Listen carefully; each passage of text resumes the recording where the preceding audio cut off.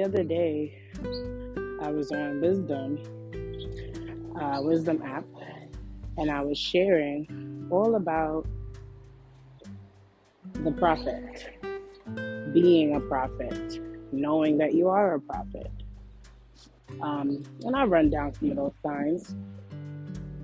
So, for example, usually you have some type of story, right? Some type of challenge, some type of major adversity. And that doesn't mean that you have to necessarily be poor, right? Like, being poor may be a part of your journey, but you don't have to be poor or poverty stricken your entire journey. In addition to that, please excuse the noise. I'm in New York City and it is like always super noisy out here. In addition to poverty, usually you have some type of familial generational curses. Maybe people being unmarried, people not staying married, unhappy marriages, cheating, divorce, all kinds of stuff like that. And on top of that, it could just be a bunch of like sub reasons beneath that. So like, let's say, for example, the men in your family don't step up to the plate. They don't really step into being men of God fully, right? It could be possible that they just give up. They go through the seasons of life and let's say, consistently getting locked up or consistently having children and leaving them. Whatever the story is like the men maybe in your family doesn't step up. And the same thing for women, right? We've seen women have a rise in their masculine energy in order to survive and to protect themselves, right? However, when it comes to a relationship, it's like today, because we're living and drowning in generational curses, a lot of our men act like women and a lot of our women act like men. And because this is so out of order, how do we get people to the altar, right? And if we do get them to the altar, how do we get them to keep the promise at the altar? Okay, so those are just like very minuscule signs, right? You could even have to move. Maybe you've relocated from your hometown where you were born. Maybe you found out some great truth about your family. Maybe they're not really your family. Your family could have betrayed you, right? Sold you into slavery, or if it's today, just abandon you, right? Totally abandon you. All of those trials that I mentioned were some of the trials of biblical prophets, right? Having a sincere disbelief, maybe sometimes even in your own gifts, your own capabilities, your own self, maybe feeling suicidal, maybe continuously running from elevation, running from your awakening process, seeing synchronicities, seeing number signs, definitely being some form of religious. You could be Catholic, Christian, Hebrew Israelite, whatever. If you're called, but you're usually exposed to some type of religion, okay? And obviously, it makes sense because religion is a major part of the beginning process, right? Like, in order for you to understand what it means to be a chosen one, you need to be familiar with the stories of other chosen ones. I thought that now would be a great time, since it's 1 o'clock, to come outside and record, but obviously it's just not. So please pardon the noise again.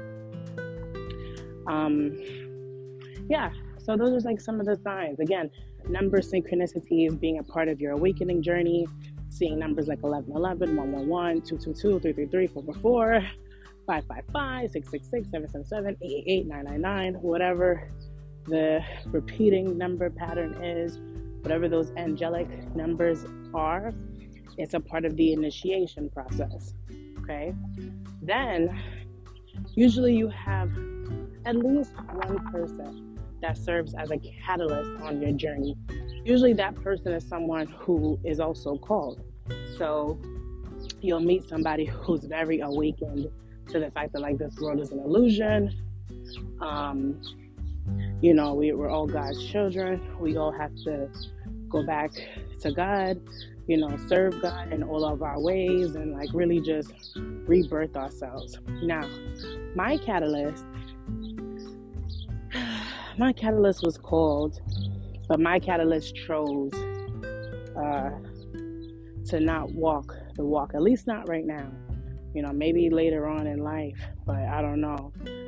I know now is the time for people to awaken to them being a prophet of the Most High. So I don't know if you could just not answer at all, But my catalyst, for example, did not finish the awakening process.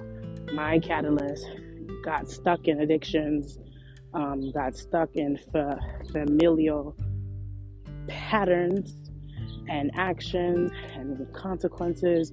It's really sad, but many are called and few are chosen. So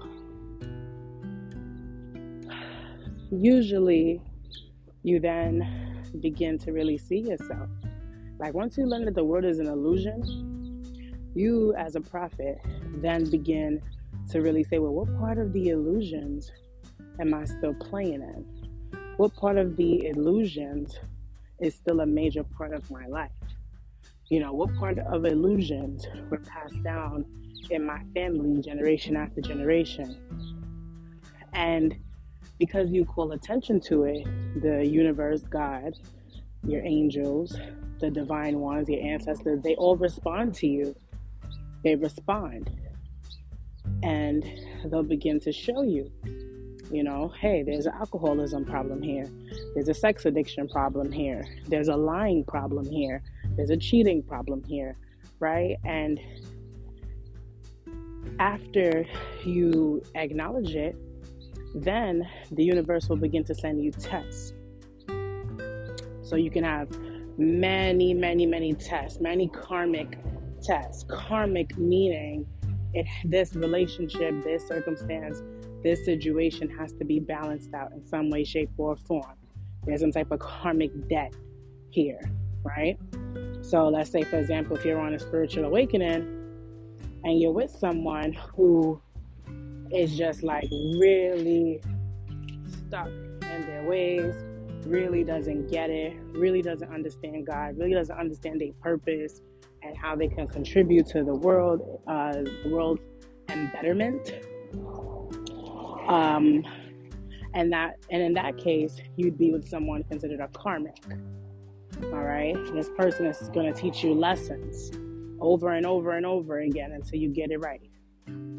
Look, 999 on this license plate, so that makes me feel like I've completed my karmic lessons.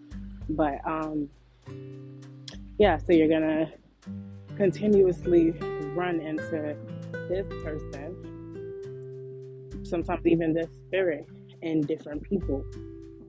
So for example, for me, I had a problem with vulnerability, right? Coming from a strong Black African American family who is dominant matriarch, dominant women being in charge, women running homes by themselves. I didn't know that in order for me to break a generational curse in regards to finding a husband of my own, I had to learn to be vulnerable.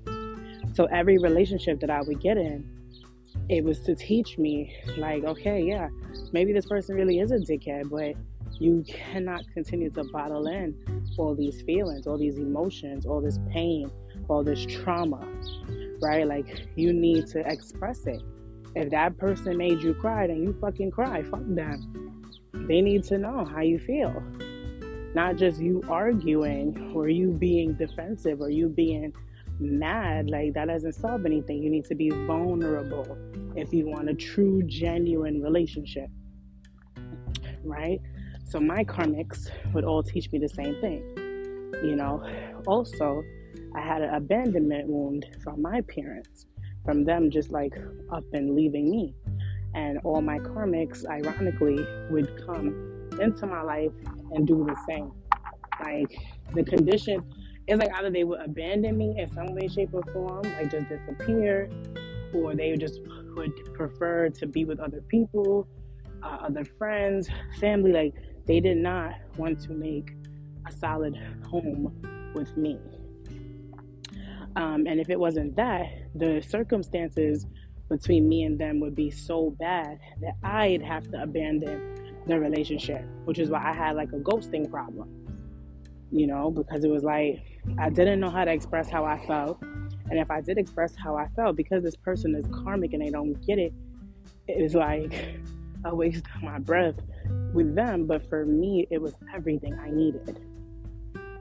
So that's how I know, like when I do find like that right person per se, it won't be karmic. It will just exist. Things will be very smoothly. This person won't lie. They won't cheat. They won't steal. They won't do anything demonic. Because I have no more lessons to learn. So why would I keep entertaining people to be my long-term partner who has these traits? Then I'm going to suffer for the rest of my life. Right? Like, no, that's not the way. It's for you to go through things to learn from them so that you don't make this mistake anymore and break that generational curse. Because if you don't, then you'll notice that this situation will continuously reappear in your life over and over and over again, all throughout the years, different people. It doesn't matter. In addition to being a prophet, it's 100% about your own healing, but even during your healing, you still have the power and gifts to heal other people. So for example, for me, some people are healed by my story, healed by having someone to relate to, someone who resonates with pain, with trauma. In addition to that, also sometimes it's just my presence, just me being around somewhere, being around a group of people, would have a very healing effect. And sometimes that healing effect would even be like chaos and drama, because if you think about it, when you're trying to heal something with the salt of the earth, it does kind of burn and sting a little bit before it starts to heal, right? It's like it has to disinfect first. And that's what my presence does. When a lot of people meet me, I'm a lot of people's catalyst. I have my catalyst and then I became a catalyst for others. But a great thing about me is that since I am committed to my journey, committed to my growth and my elevation, committed to my service to the Lord as a prophet, I continuously grow. So those who I did serve as their catalyst, for the most part, we remain close or somewhat cordial, and I am able to help them throughout the process. As a prophet, you also deliver messages, right? Messages that are from the Most High. Some prophets dream dreams. I'm not really a dreamer. I can't lie. I have a vision. Like, for example, one time I had a vision of the 3 days of darkness coming to New York City. And I think I had this vision like 2 years ago when I was really, really, really religious. Fasting a lot, reading scripture a lot, living by religious rules and guidelines. And that's not to say that you have to. Like, if you're a prophet, you're a prophet. Like, it is what it is. However, what I would notice is that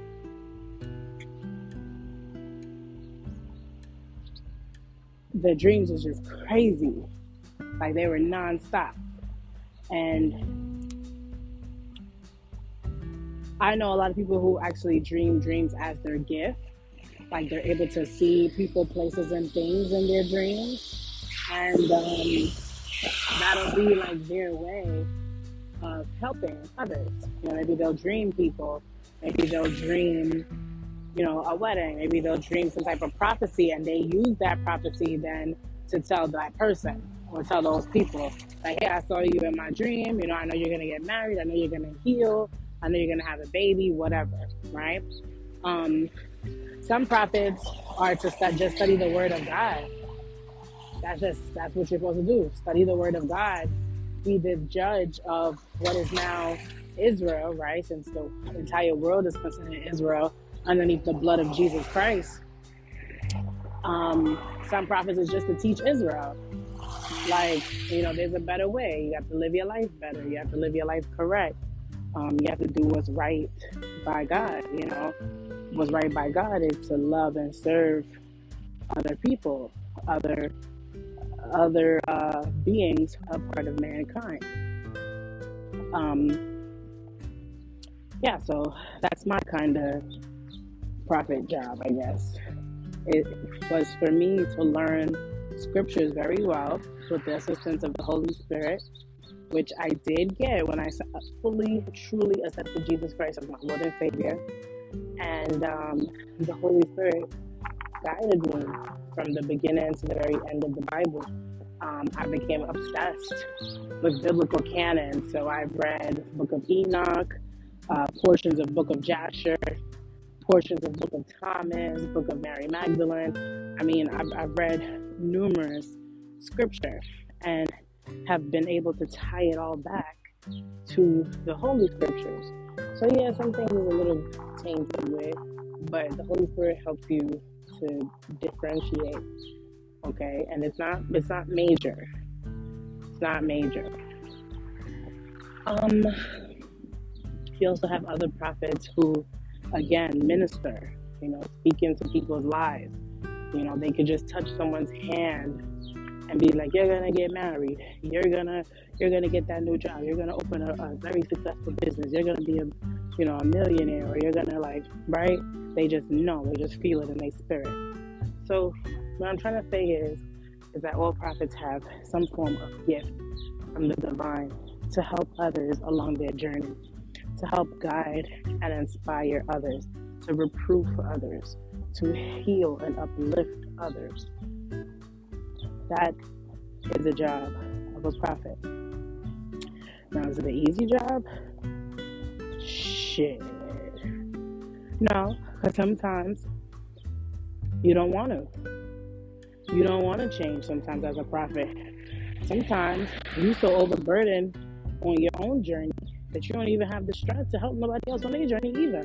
So being a prophet is not easy. And especially when we live in a world just like our forefathers who were prophets, or our foremothers who were prophets, we live in a world where people are just really evil and wicked and don't give a fuck about nothing. They don't care to change. They stay there of God. They'll go to church. They'll do all this stuff. But when it's time to really act and move like somebody who believes in God, they fail horribly.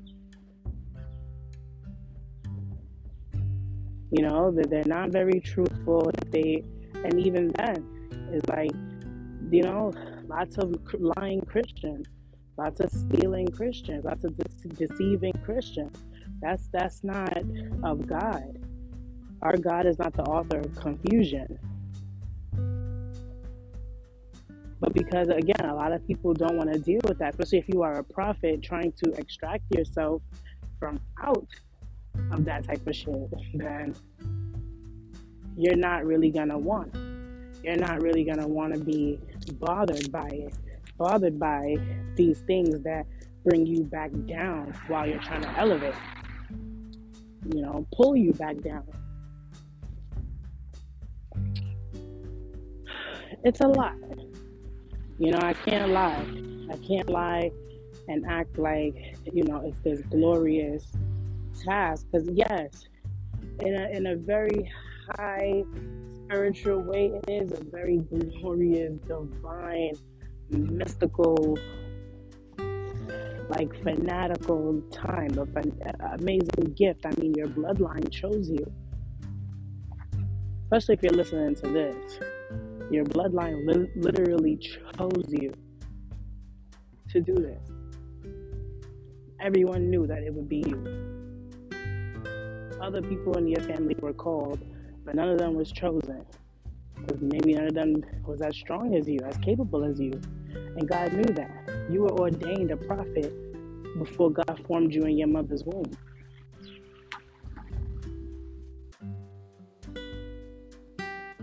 And you are highly protected no matter what type of situations you get exposed to. You're highly protected.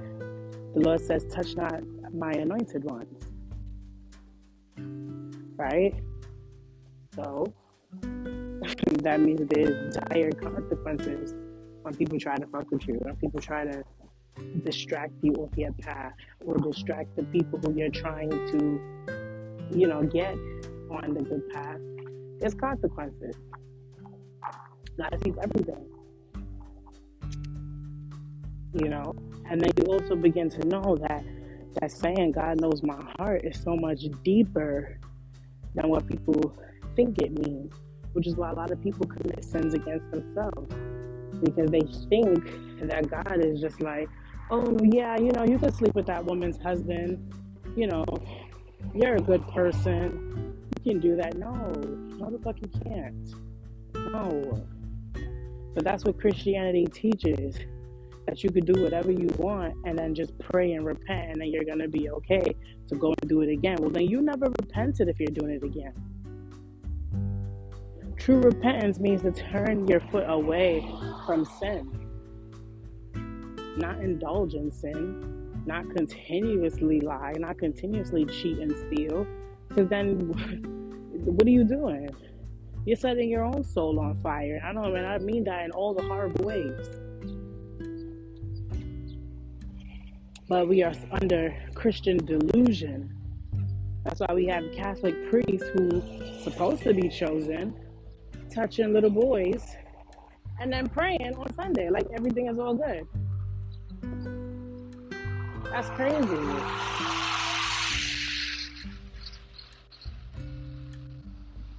Right? So we have to really step it up.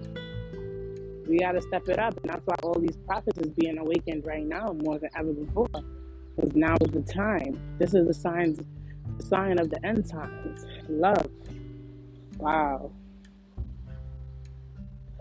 This is the sign of the times. This whole world is going to shit, and the new kingdom is being reborn. And prophets, you will reign with Christ for 1,000 years. You, your generations after you, your entire bloodline will be blessed for the work you have done on behalf of the Most High on earth, helping to really ground the fifth dimensional earth, this new earth of a brand new frequency, to create brand new people of God bodies, to be reborn again, to resurrect with the Holy Spirit in each and every one of us. We are all on a divine mission, and it's not going to be easy, because evil is going to fight for souls, fight for people who are still lost and cannot be found, or at least they think they cannot. They think they can't stop lying. They think they can't stop cheating because they're under influence, demonic influence. They think they'll get away with hurting others. That is demonic influence. So we have to be real. What are we doing? Are we going to do our part, or are we going to be bystanders in the crumbling of society? Because if you're a prophet, then you're not allowed to be a fucking bystander.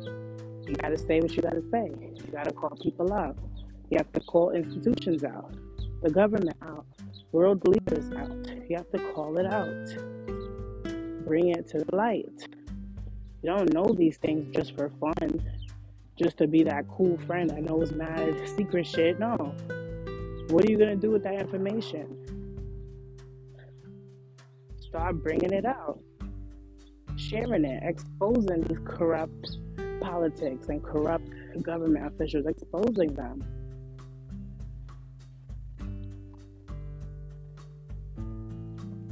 Profits is a big topic, and I've literally glossed over a little tiny bit.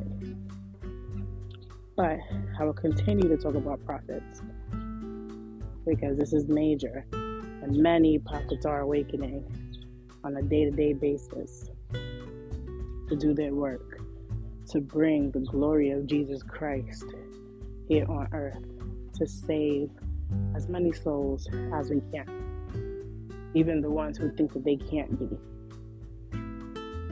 They can, and they